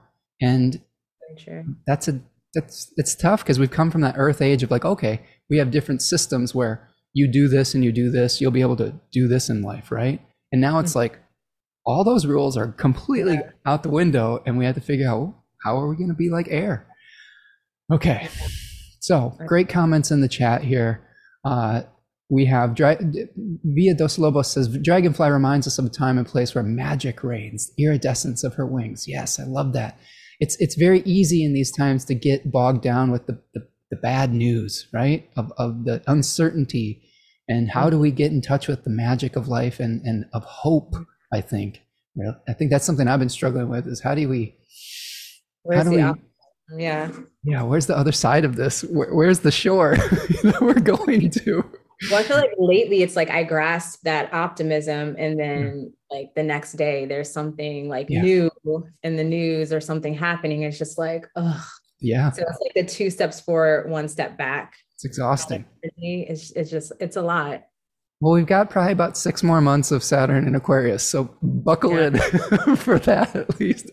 Although I don't know how I feel about Saturn and Pisces. Well, there'll be like pop challenges. My Pisces. I think that's going to be, because you're going to have it hit some prominent placements in your chart with all your good planets, right? Yeah, I'm like, no, don't go there. Like, please don't. My initial thought on that, and we're going on the Pisces and Venus and Pisces rabbit hole here, or to Saturn and Pisces, and even I think that we're going to be so fed up with like all these separate things that now we're going to be dealing with like the metaverse type of thing, right? Oh goodness, yeah. Right? I feel like that's going to be like, oh, we can't touch each other in real life because there's just a new disease every other day. How are we gonna have virtual sex or something with these things? Yeah, I was having a conversation with this with my family. I was like, yeah, don't worry, you'll probably have these sensors you can stick to your temples pretty soon. So I don't know. We'll see what that brings, but I'm sure that will have its own challenges that we'll have to learn to navigate as a species. Let's see. Susanna, who I believe probably has some pretty good paintings of a dragonfly somewhere, I'm betting. Dragonflies often fly close to the surface of the water. They're really beautiful and ethereal. I agree. And Kate says, people throw down butterfly in relation to transformation, but crap, dragonflies really go through it. That is true. Right? Exactly. So transformative time for sure. And I'm going quickly through these, so forgive me for that. They are inclined to, Kate says, they're inclined to land on high surfaces. So if one is near, hold something up and sometimes they will land. Oh yes. Just hold something. I don't see them that often, which is crazy. Like sometimes I'll see them close to the water. Yeah. But I don't see them that often. So yeah. Yeah, I think going towards like a pond or like a creek or something like that, you're probably gonna find more of them since the nymphs are coming out of the water, I'm sure. But like we were saying, a lot of them get eaten before they would make it to a place, that isn't. That's water. Yeah. Okay. Let's see. Okay, friends. I'm going to move on to the I Ching here. You all have lovely thoughts. These chats are getting so active that I can't even get to every single comment. So that's not necessarily a bad thing, but I try to do my best, so forgive me for not reading every single one. But I love your contributions. I love the community that you're creating here, even with the chats amongst yourselves as well. All right, so the hexagram that we have for this full moon, and I always ask the hexagram, what is the essence of the full moon or the new moon or the month of this astrology?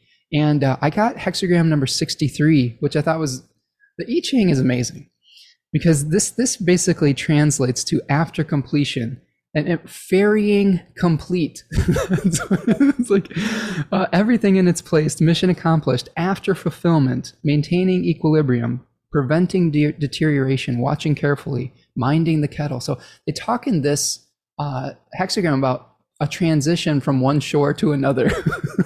so it's funny that we had that 6 of Wands card, right? But there's a caution here because this is moving with one changing line to number 49. And the changing line in the translation that I use says, the finest clothes turn to rags. Be careful all day long.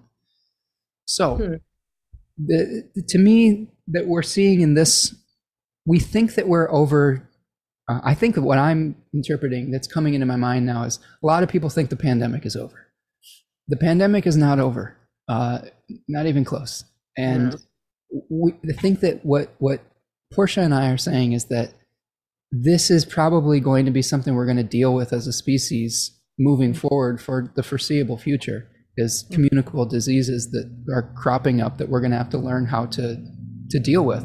And we're going to have to learn how to live our lives with it, you know, and taking proper precautions and things like that.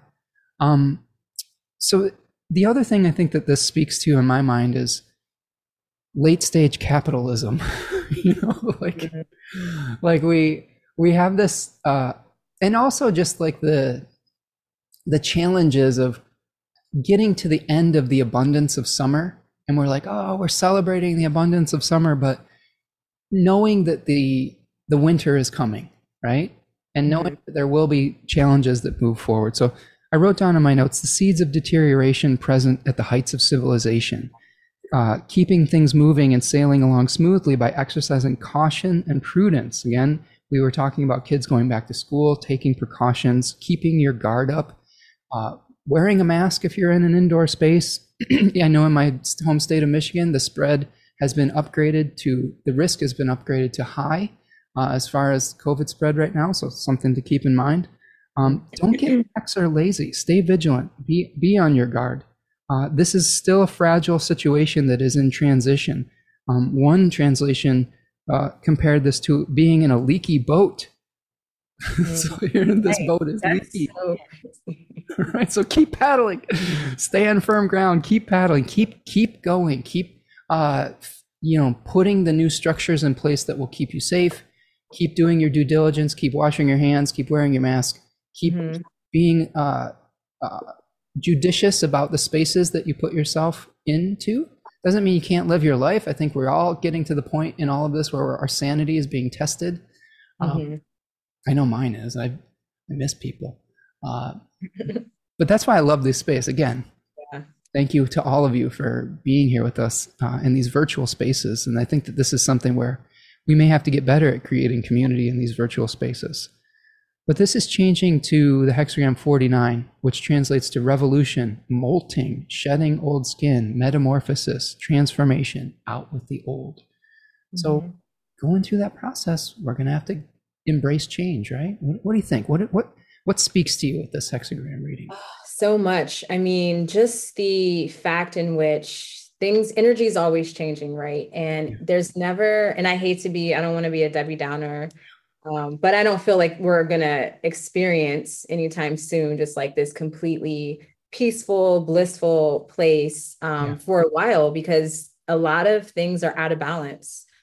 And so if we learn how to, again, find our own inner strength and our own inner light, and being able to hold ourselves strong within the chaos, within just the turmoil and the chaotic things that come up, like we will be better at, just navigating that whenever it arises. So we'll be able to enjoy the amazing times, and then we won't panic when we're in, a pandemic, so to speak. So I think that ability to be adaptable is really important, to have your own, personal power again, because that's always going to be there. If you can connect with that energy, regardless of what's going on in your outside world, that inner strength has the opportunity or the ability to always be there. And that's most important.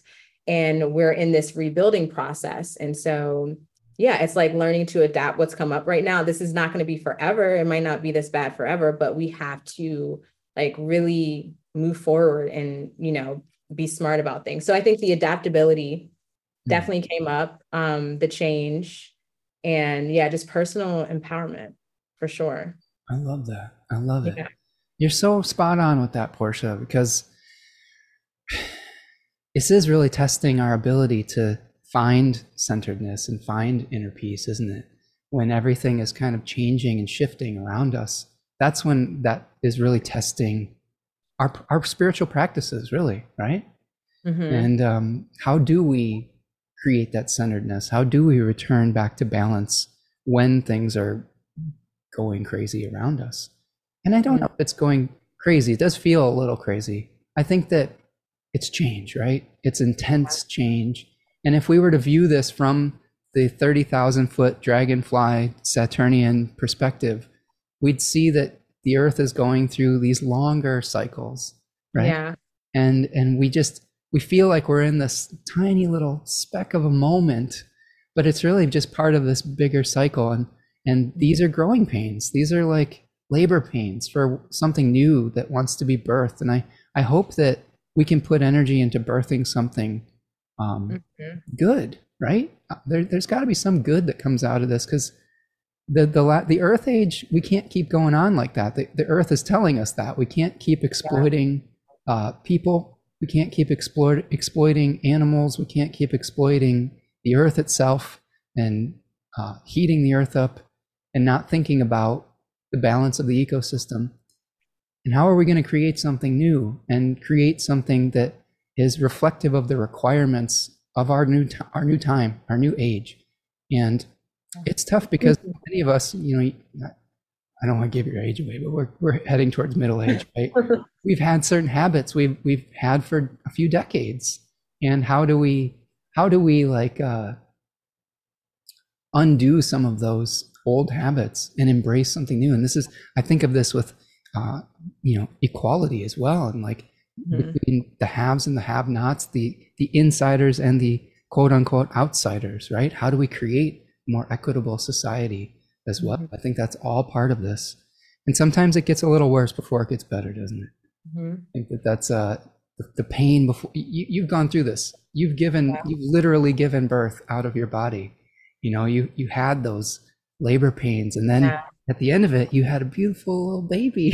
It was you made joy from your body, but it's so crazy, right? Such a crazy experience. And just like, going from not being a parent to being a parent, and like as a female, like being the mother, that was literally a transformative process. Like I felt that the whole mother, maiden, and crone, I could feel that going from like the maiden to the mother. It's like a complete like death and rebirth experience. For sure. Yeah, absolutely. Well, I'm in awe of folks that are able to give birth out of their bodies and the strength that entails to do that. I think I would chicken out just even thinking about how much that hurts. You wouldn't. You have no idea until you do it. So you have like when you have your second one, which I haven't, then I'm like, oof, how do you even go through it? Well, I applaud you for that, and I think that as a collective, we're just going through a little bit of that right now, and I think hopefully we'll get to the other side of this. But as Portia and I have been saying, it's not going to look like it did before. We're not returning to something. We're creating something completely new, and once we embrace that, I think that we will have less of this pain that we're experiencing when we actually come into alignment with the changes that need to take place, rather than fight against them. Right? Instead of moving with the Tao, rather than trying to constantly swim upstream, trying to embrace a past that was maybe not even that great to begin with. Right. Right. Yeah. Maybe for some people, but not for everybody. And that's what we're trying to promote here, is how can we make an equitable world for everyone, not just a select few. I'm just looking through the chat here, Portia, just to get some of these great thoughts as we wrap up here. I know you got to get going here. Your friend Mary is talking about Demolition Man, old movies where sex was introduced virtually way back in the 90s. I mean, this is probably not an original thought that we've had here on this podcast. Like people are trying to figure out ways to get down since time immemorial. So we have, let's see, Raven often sees dragonflies at the lake, which is awesome.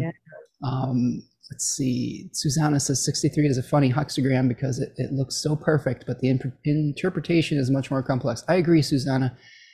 Everything it feels like it's we've gotten across the other side, but we have to remain vigilant, or we can undo some of the good that we've done as well. Lisa's going through a transition of herself, trying to embrace a new job and career, leaving the career that she's had for a long time. Good luck to you, Lisa. Rooting for you. Kate says that they are a novice astrologer, but believe in the different variations of viral concerns will be prominent, not exclusively COVID. In the U.S., first case of polio in 10 years. Oh boy. Oh no, in New York, that's where I That am. sucks. Yeah, polio, monkeypox, COVID. Again, many astrologers have done some research where they connected the transition from the Earth to the Air Age to a time where communicable diseases were a thing, and Mhm. much more prominent in the collective consciousness. So I do think that that is something that we're going to have to really come to terms with, Mhm. unfortunately, and figure out a way to maintain our humanity and our hope through those Yeah. things. But we will. I mean, we had to do this when we shifted ages to the Earth Age. Look at all the changes that happened in the Earth Age with the Industrial Revolution, like all the inventions that happened. Some of that was terrible, some of it was amazing, you know? And Yeah. I'm sure we'll see it here too. Okay.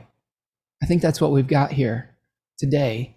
Uh, Thank you, Portia, for joining me today. This was so much Yeah. fun. So much fun. Welcome.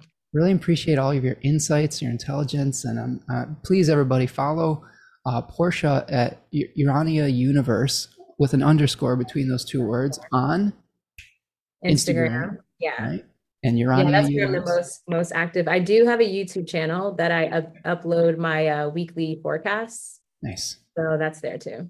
Okay, so check Portia out on Instagram, YouTube, at her website. Sign up for her email list. That's the biggest thing that all of you can do. Actually, that's really the best way to stay in touch with your favorite content producers, astrologers, diviners is sign up for their email list, because then you don't have to go through any of the like corporate rule changes of like YouTube and Instagram, and you're not Especially fighting. with Instagram with all the impersonators and who Yeah. knows how that's going to turn out. So that's why I'm like, sign up for my email list and you will stay connected with me wherever I go. And the other thing is, we don't have to fight an algorithm to be seen on there too. Yeah. Sometimes you'll subscribe to a channel and you won't even see the content because the Right. algorithm isn't serving it up to you. So the Yeah. email list is the best way you can support your creator friends.